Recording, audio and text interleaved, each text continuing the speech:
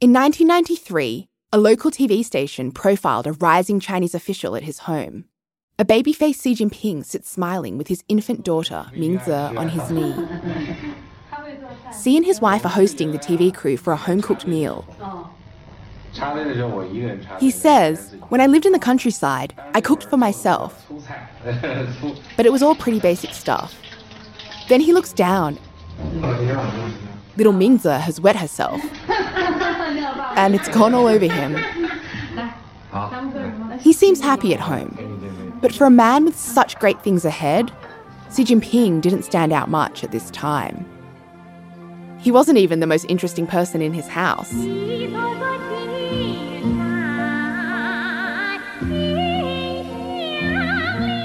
He was married to Peng Liyuan, a singer famous across China for her patriotic hits. Much more famous than Xi. Peng performed for the troops. She made regular appearances on state TV's annual New Year's special, the biggest show in China.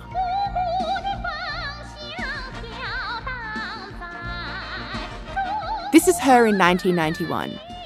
The picture of glamour, bedazzled in bright yellow. This was actually Xi's second marriage. His first wife, Ke Lingling, was a diplomat's daughter. They split after 3 years. Xi was introduced to Peng Liyuan, his current wife, by a mutual friend. They married in a small ceremony in 1987. It was a humble affair, according to the official account. First, a simple meal at a hotel. Then, when they invited a couple of party colleagues around to the house to celebrate, they had to wash out toothbrush cups so all four could have tea.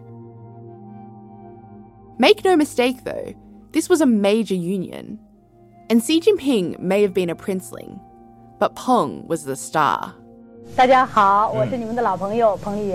the late 90s, Peng appeared on a Hong Kong talk show.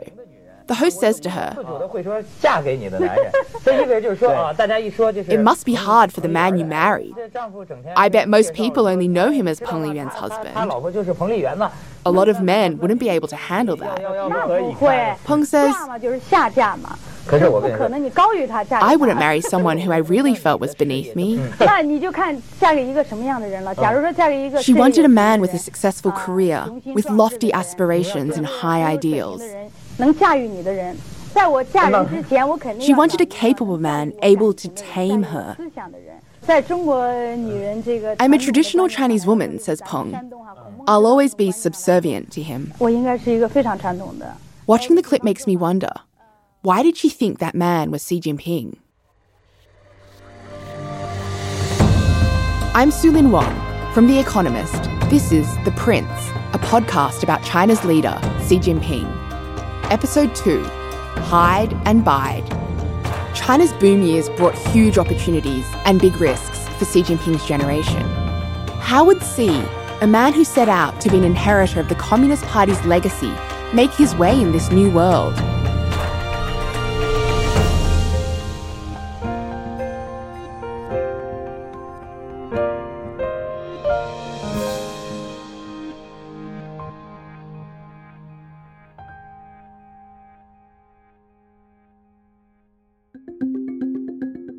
The young Xi Jinping's years in the farming village of Liangjiahe ended in 1975, when he got a rare opportunity to go to university.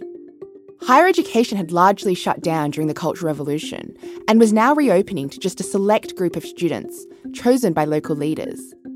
This was before universities required competitive entrance exams. How did I get into that? Totally by chance. Totally by chance. Suisheng Zhao was part of that small cohort of entrants at another top university. He enrolled in an economics degree, but the Cultural Revolution wasn't over yet. It was not economics. We say economics. Basically, we study so-called Marxist literature and Mao Zedong thought. Instead of the laws of supply and demand, they studied party ideology. But according to that ideology, university study was inherently problematic. Teachers were intellectuals, a despised class of people in Mao's China. Who were they to tell students what to do? So the whole world was upside down. The students became teachers to the professors. Professors every day morning came to our dorms to ask students, what should we do today? It's totally, we were supposed to supervise those professors. So at that time, the dynamic on campus was that the students were supposed to teach the professors. To manage the professors, 上管改. 上管改 was a slogan at the time. Attend university, manage the university staff, change the university with Mao Zedong thought. So what kind of management would some of the other older students do? For example, we did not have a class taught by professors. We sit together to study Mao's teachings. And the students basically tell these professors how wrong they were in the past.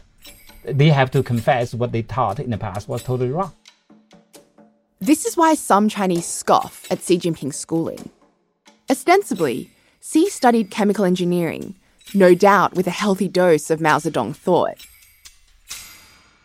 He finished in 1979 at 26 years old.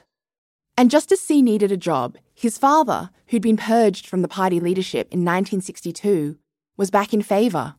Mao had died a few years earlier, finally bringing an end to the Cultural Revolution. The party was changing hands, and so Xi had a path back to power with his family name and his rare, if dubious, university credential. So, what does a young princeling, a true believer in the revolutionary Communist Party of his parents' era, do, fresh out of his studies? With some help from his father, Xi Jinping started out as a private secretary, a 秘书, to a military boss, Geng Biao. It was a great job at a pivotal time for the military.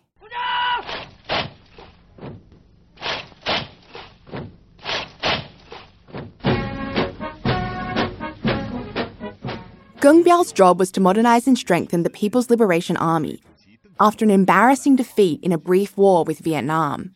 And as his 秘书, the young Xi Jinping would help however he could. Xi accompanied General Geng on foreign trips. 秘书manage schedules, write speeches, and keep their bosses informed. But after the chaos and violence of the Cultural Revolution, the general didn't want anything written down that might cause problems later. Xi has described how he would take notes secretly, run to the bathroom to commit them to memory, then burn the paper. Working as Geng Biao's 秘书 was impactful for him just in terms of a couple of things. Chris Johnson used to be the CIA's top China analyst. One, understanding how to run things, as a Chinese leader. He had a lot of respect for Geng. And then, of course, the vital relationships that he was able to form with senior PLA officers that, continued to serve him very well. The PLA, the People's Liberation Army, is China's military. But it doesn't actually work for the Chinese state. This is not the National Army of China. It is the armed wing of the Chinese Communist Party. And so, therefore, their number one mission is to act as an anti-coup force and keep the CCP in power. And so it's vital for any Chinese leader to have legitimacy with PLA rank and file. He's one of the few civilian officials who actually has what could be called military experience. While he was working for Geng Biao, he did have a military rank.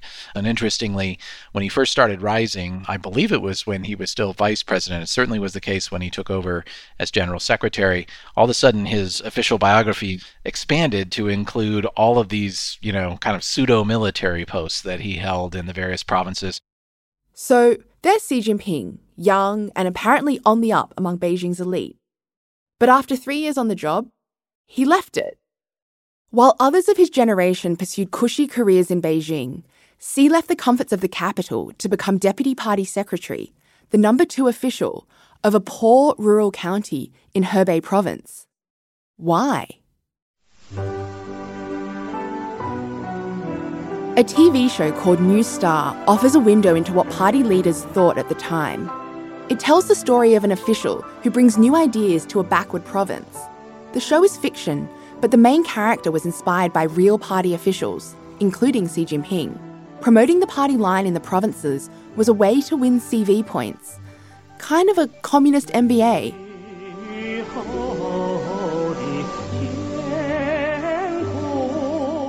Xi's choice to return to the kind of rural poverty he'd seen in Liangjiahe was still unusual.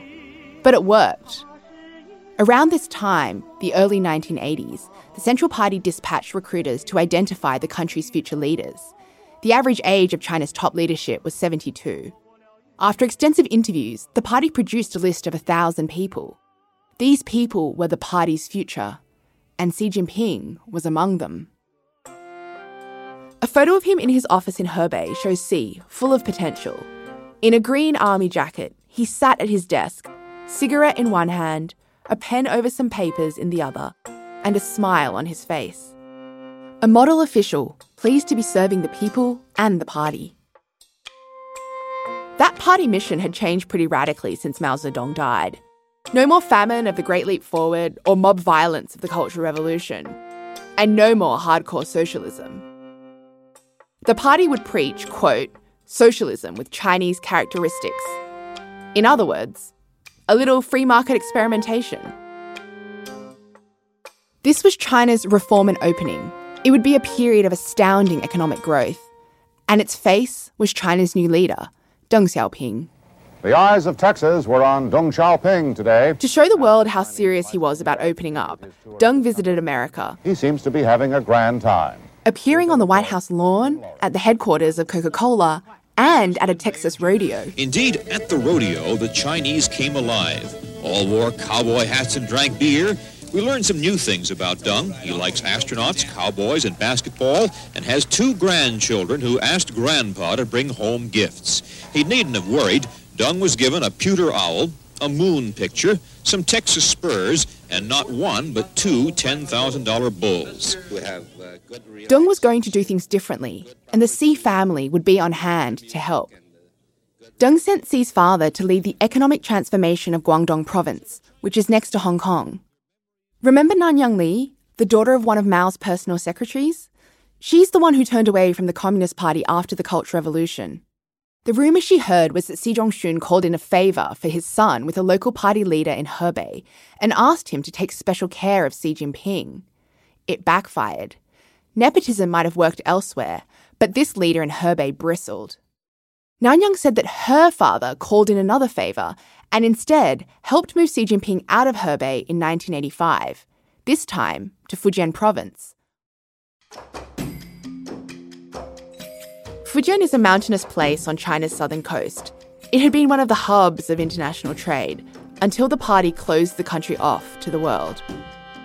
When Xi arrived, Fujian was among China's poorest provinces, a world away from the important meetings he had with General Geng.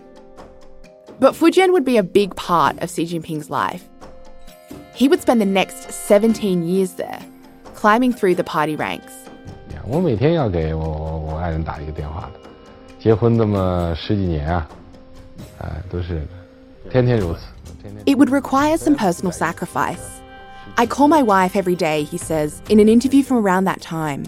Peng Liyuan was mostly in Beijing for her singing career. Xi missed a lot of his daughter's upbringing. 顾不上，特别是我不能帮助她写作业啊。 He says he wasn't there, for example, to help her with her homework. 但是呢，还是很关心她的成长。 He spent some time managing Ningde, a struggling coastal city. A photo from then shows him smiling as he leads farmers through fields, a hoe over his shoulder. He liked to play basketball with the army guys next door.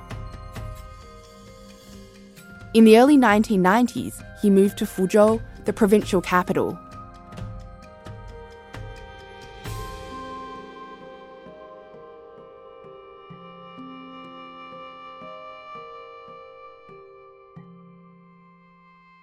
People never imagined that he will become the national leader. Why? Why did no one imagine he would become national leader? The reason is he really looked humble. So he did not actually really exercise power, and also he did not actually really make himself visible. Alfred Wu was born and raised in Fujian province. He lived in Fuzhou when Xi was with the city government.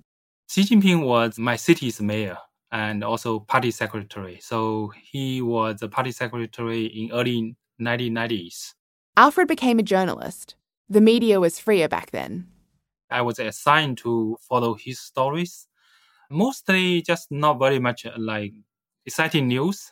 In generally, I would say that many people really want to follow someone else. Xi Jinping as a governor, I would say that was very quiet and a little bit timid. He was a little bit timid. Yes, he did not want to speak too much, particularly in public. And Alfred told me Xi didn't need to be so timid. China was changing and local leaders had far more leeway than in Mao's time. But these new freedoms also brought new risks, dangers that could wreck Xi's career. That's in a moment.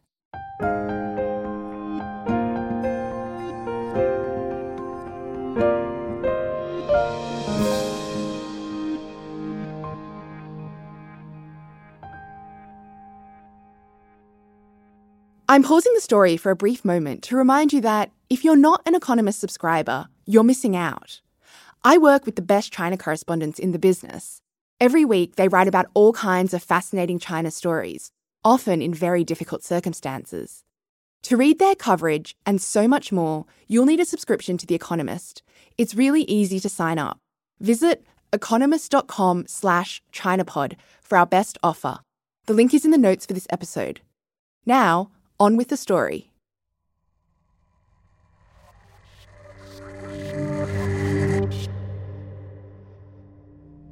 In November 2000, in Niagara Falls, Canada, police arrested a Chinese tourist, a very rich Chinese tourist. He'd been gambling at a casino for weeks. His name was Lai Chang-sing, and he was China's most wanted fugitive. He was accused of running a massive smuggling ring in Fujian province. After years of quietly going about the business of a provincial party official, keeping his head down, Xi Jinping had risen to be governor of Fujian. But just as he was coming into that job, this huge scandal hit, one that would reverberate across Fujian's political establishment. And the man at the centre of it all was Lai Chang-sing. Prosecutors said he'd snuck more than $6 billion worth of goods, oil, cars, cigarettes, into the port city of Xiamen, and that he'd evaded billions of dollars worth of import taxes, bribing countless officials up and down the Fujian government to do it. Lai Chang-sing is one of millions of peasant, worker, no background people who were just smart as hell and knew their system and worked their system and became wealthy. Jim McGregor spent 30 years in China, including as a consultant to foreign companies. He wrote about Lai Chang-sing in a book on the perils of doing business in China. His problem was he was just too damn good at it. Lai was one of 8 kids, born poor during the famine of the 1950s in rural Fujian. He was only semi-literate, so he worked the family plot of land. You know, the guy was a ditch digger, farmer. But when China opened up, he saw his chance. When Deng Xiaoping opened business, he started a little company making lug nuts and little car parts with some friends.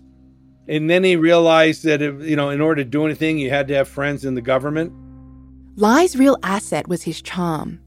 Even with all that reform and opening, doing business in China still required navigating a whole lot of rules and, most importantly, political interests. So he got to know the police, army, and people in government. He'd generously fund their pet projects or help them out through hard times. In return, they'd look the other way on some of his less honest schemes. And in the end, he basically controlled the customs system in Xiamen, the major city, and he actually went right to the top. The vice minister of public security was one of his buddies, and he rewarded him well. He could drive into the Chinese Kremlin, the Zhongnanhai, in his car, and the guards wouldn't stop him. He was so connected. By the late 1990s, Lai was a household name. His company, Yuanhua, built a new airport terminal in Xiamen, and at one point, it was importing 1/6 of China's oil. He was a folk hero in Fujian, a rags-to-riches success story, and a provider of cheap imports for locals. Lai built a replica of Beijing's Forbidden City, the old imperial palace complex in Xiamen. He bought the soccer team and even made a few appearances as goalie. And he was a generous benefactor. He paved the road to his rural home village and funded schools and retirement communities. And then he had the Red Mansion. The Red Mansion was an office tower in Xiamen, 7 stories high. Inside, it was a pleasure palace. The Red Mansion was a playground for officials. It had gambling, it had massage parlors, it had saunas, it had the finest wine, it had prostitutes, it had rooms. Instead of having to go out and drink with these guys, he decided to be more efficient and bring them all into him. A TV crew from state media would later take a tour of the abandoned Red Mansion. On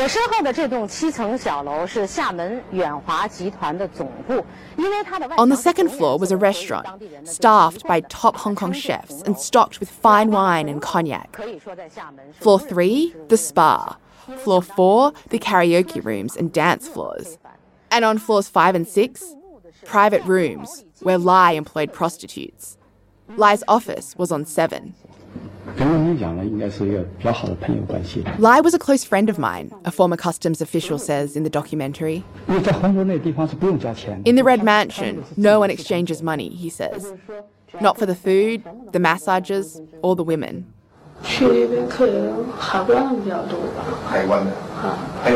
A woman who worked there, her face blurred, says the majority of clients were from the Customs Bureau and other government agencies.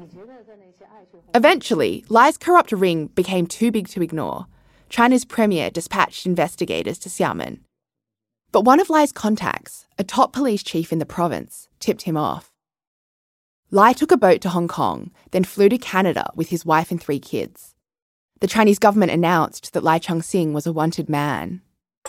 I was working in the embassy on my second posting at the time. Charles Burton is a former Canadian diplomat.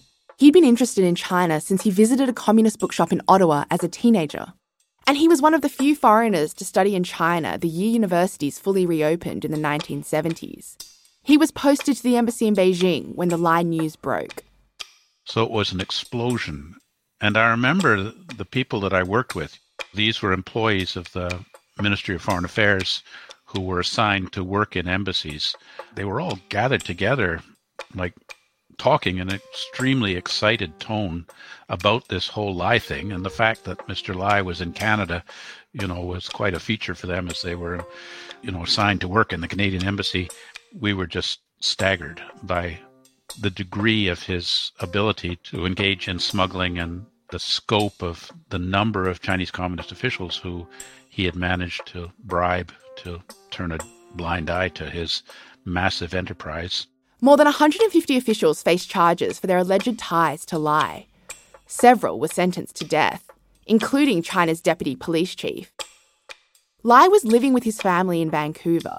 China sent investigators, posing as businessmen, and they pressured him to return. He got spooked and applied for refugee status in Canada, claiming the Chinese government was out to get him for political purposes. Lai lost his refugee case, and he appealed. But the case dragged on for years. Jim McGregor visited Lai in Vancouver. I was expecting some nasty gangster. He was a nice, he looked like any Chinese peasant who had made money on a North American holiday. He's wearing a T-shirt, he's very jovial, he's smoking cigarettes and juggling his 2 phones. And his view was that he had done nothing wrong, that his relations with these officials and helping them with money and bank accounts and their kids going to school overseas and houses in Australia. He was helping friends, and that was okay.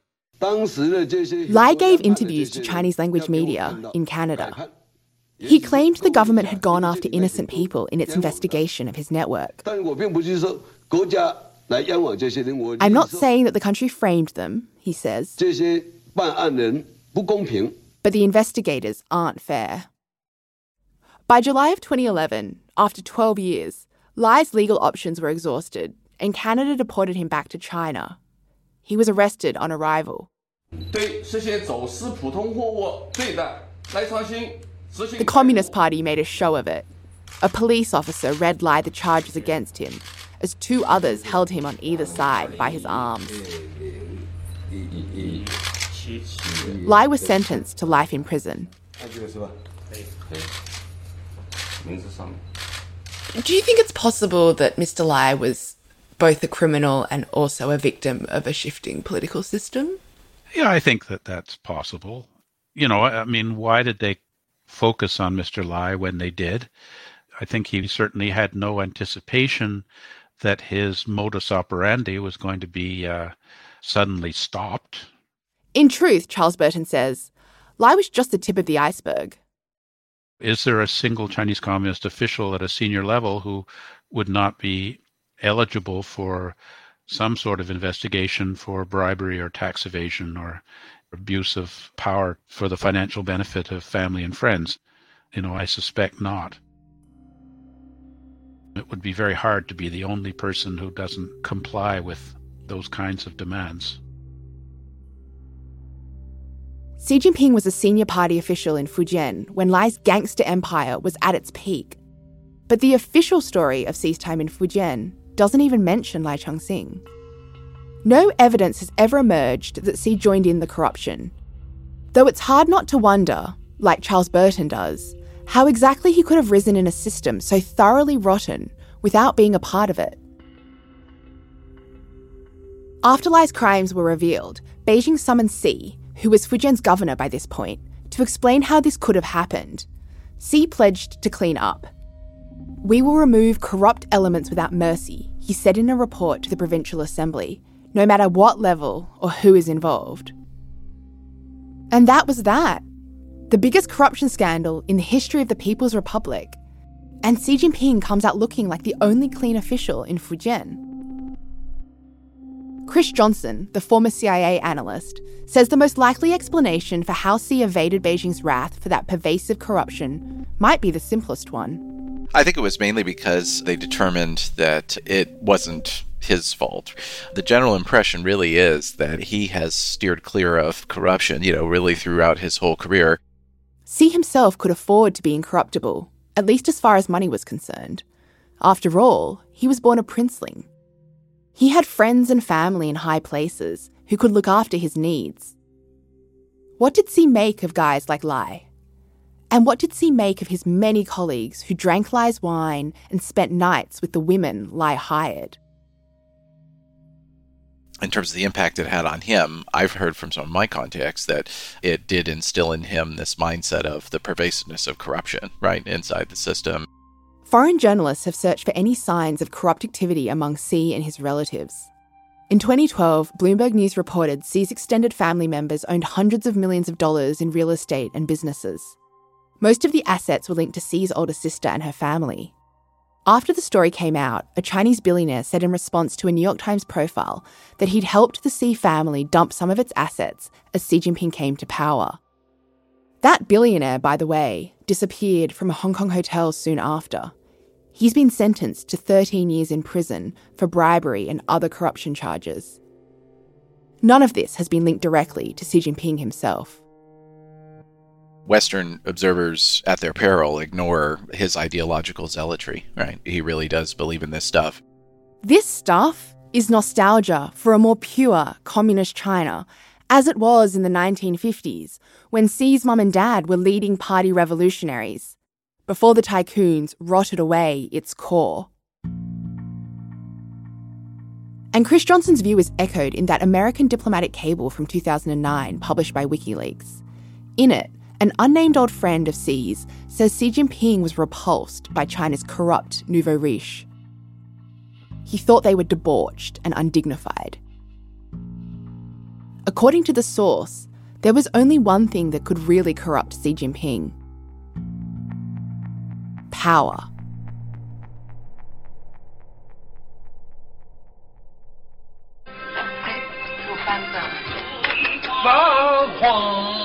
Xi Jinping's elderly father sits by the window at his nursing home. Big green easy chair, red cardigan. He's singing along to The East is Red, a Mao-era communist anthem, his wife smiling at the old man's exuberance. At the end, he chuckles.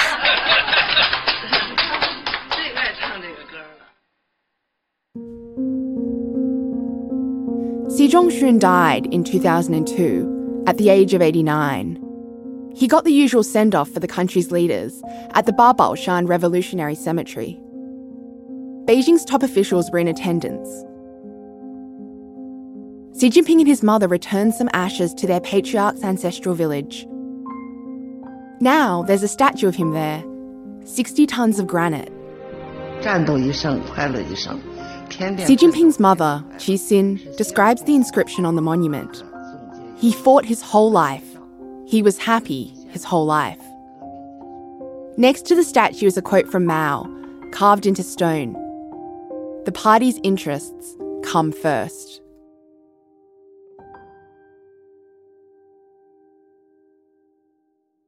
Xi Jinping's dad loomed large in his life, inspiring his devotion to the party and helping him in his career. Now, Xi would have to make it on his own. Deng Xiaoping, China's leader from the late 70s to the early 90s, had a saying, "Hide your strengths and bide your time."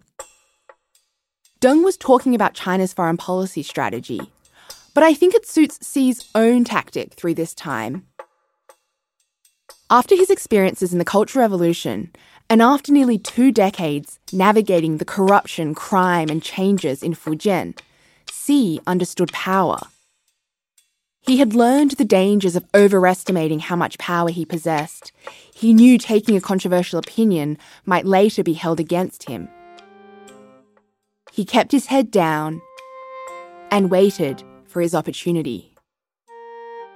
In 2002, the year Xi Zhongxun died, Hu Jintao became General Secretary, the top job in the party, and a wave of retirements made room for a new generation of leaders. After 17 years in Fujian, Xi was promoted to party secretary of the province next door, Zhejiang. Zhejiang was a plum assignment, a fast-growing province on the leading edge of China's economic reforms. Xi mostly stayed out of the way. If he felt any disgust at all the new wealthy businessmen who were becoming more and more powerful, he didn't let it show.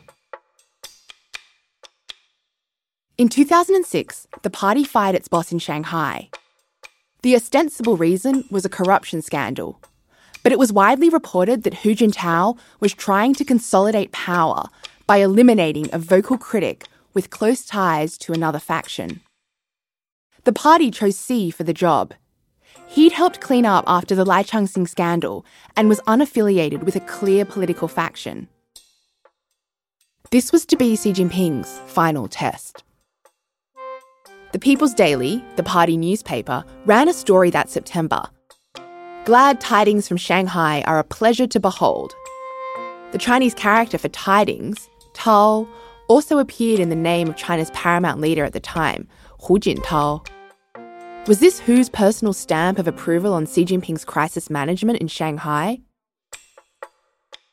A month later, the world would discover the answer. The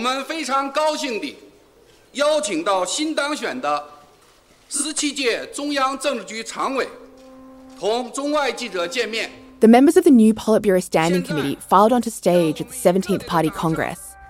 These 9 men would run China for the next 5 years. Hu Jintao walked out first. He was beginning his second term as General Secretary. Keen observers might also learn who'd be succeeding Hu Jintao in 5 years' time, depending on who followed him onto stage and in what order.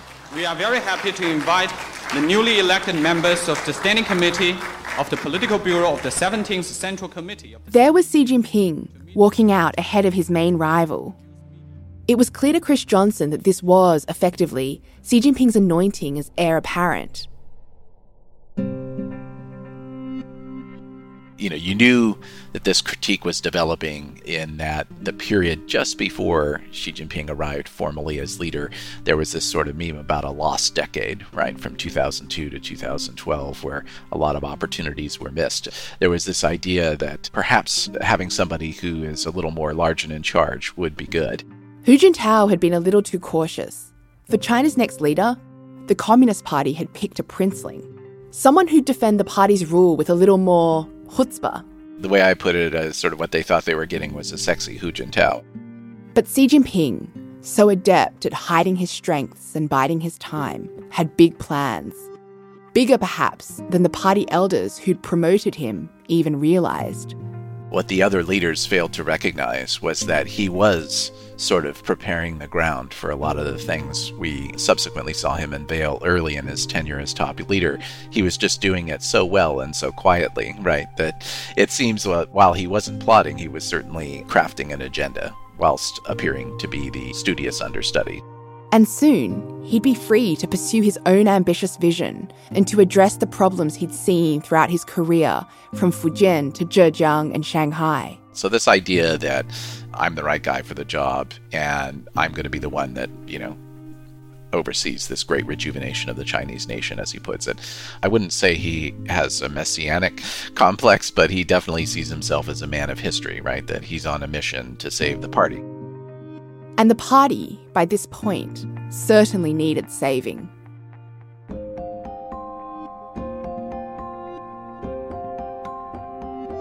But that's next time.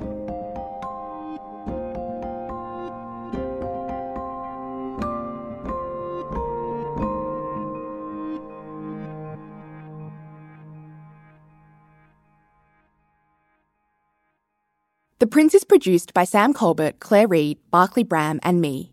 Our sound designer is Wei Dong Lin, with original music by Darren Ng. Our executive producer is John Shields. We couldn't have made this without the help of some very brave people we can't name. For more of The Economist's China coverage, get the best offer on a subscription at economist.com/ChinaPod.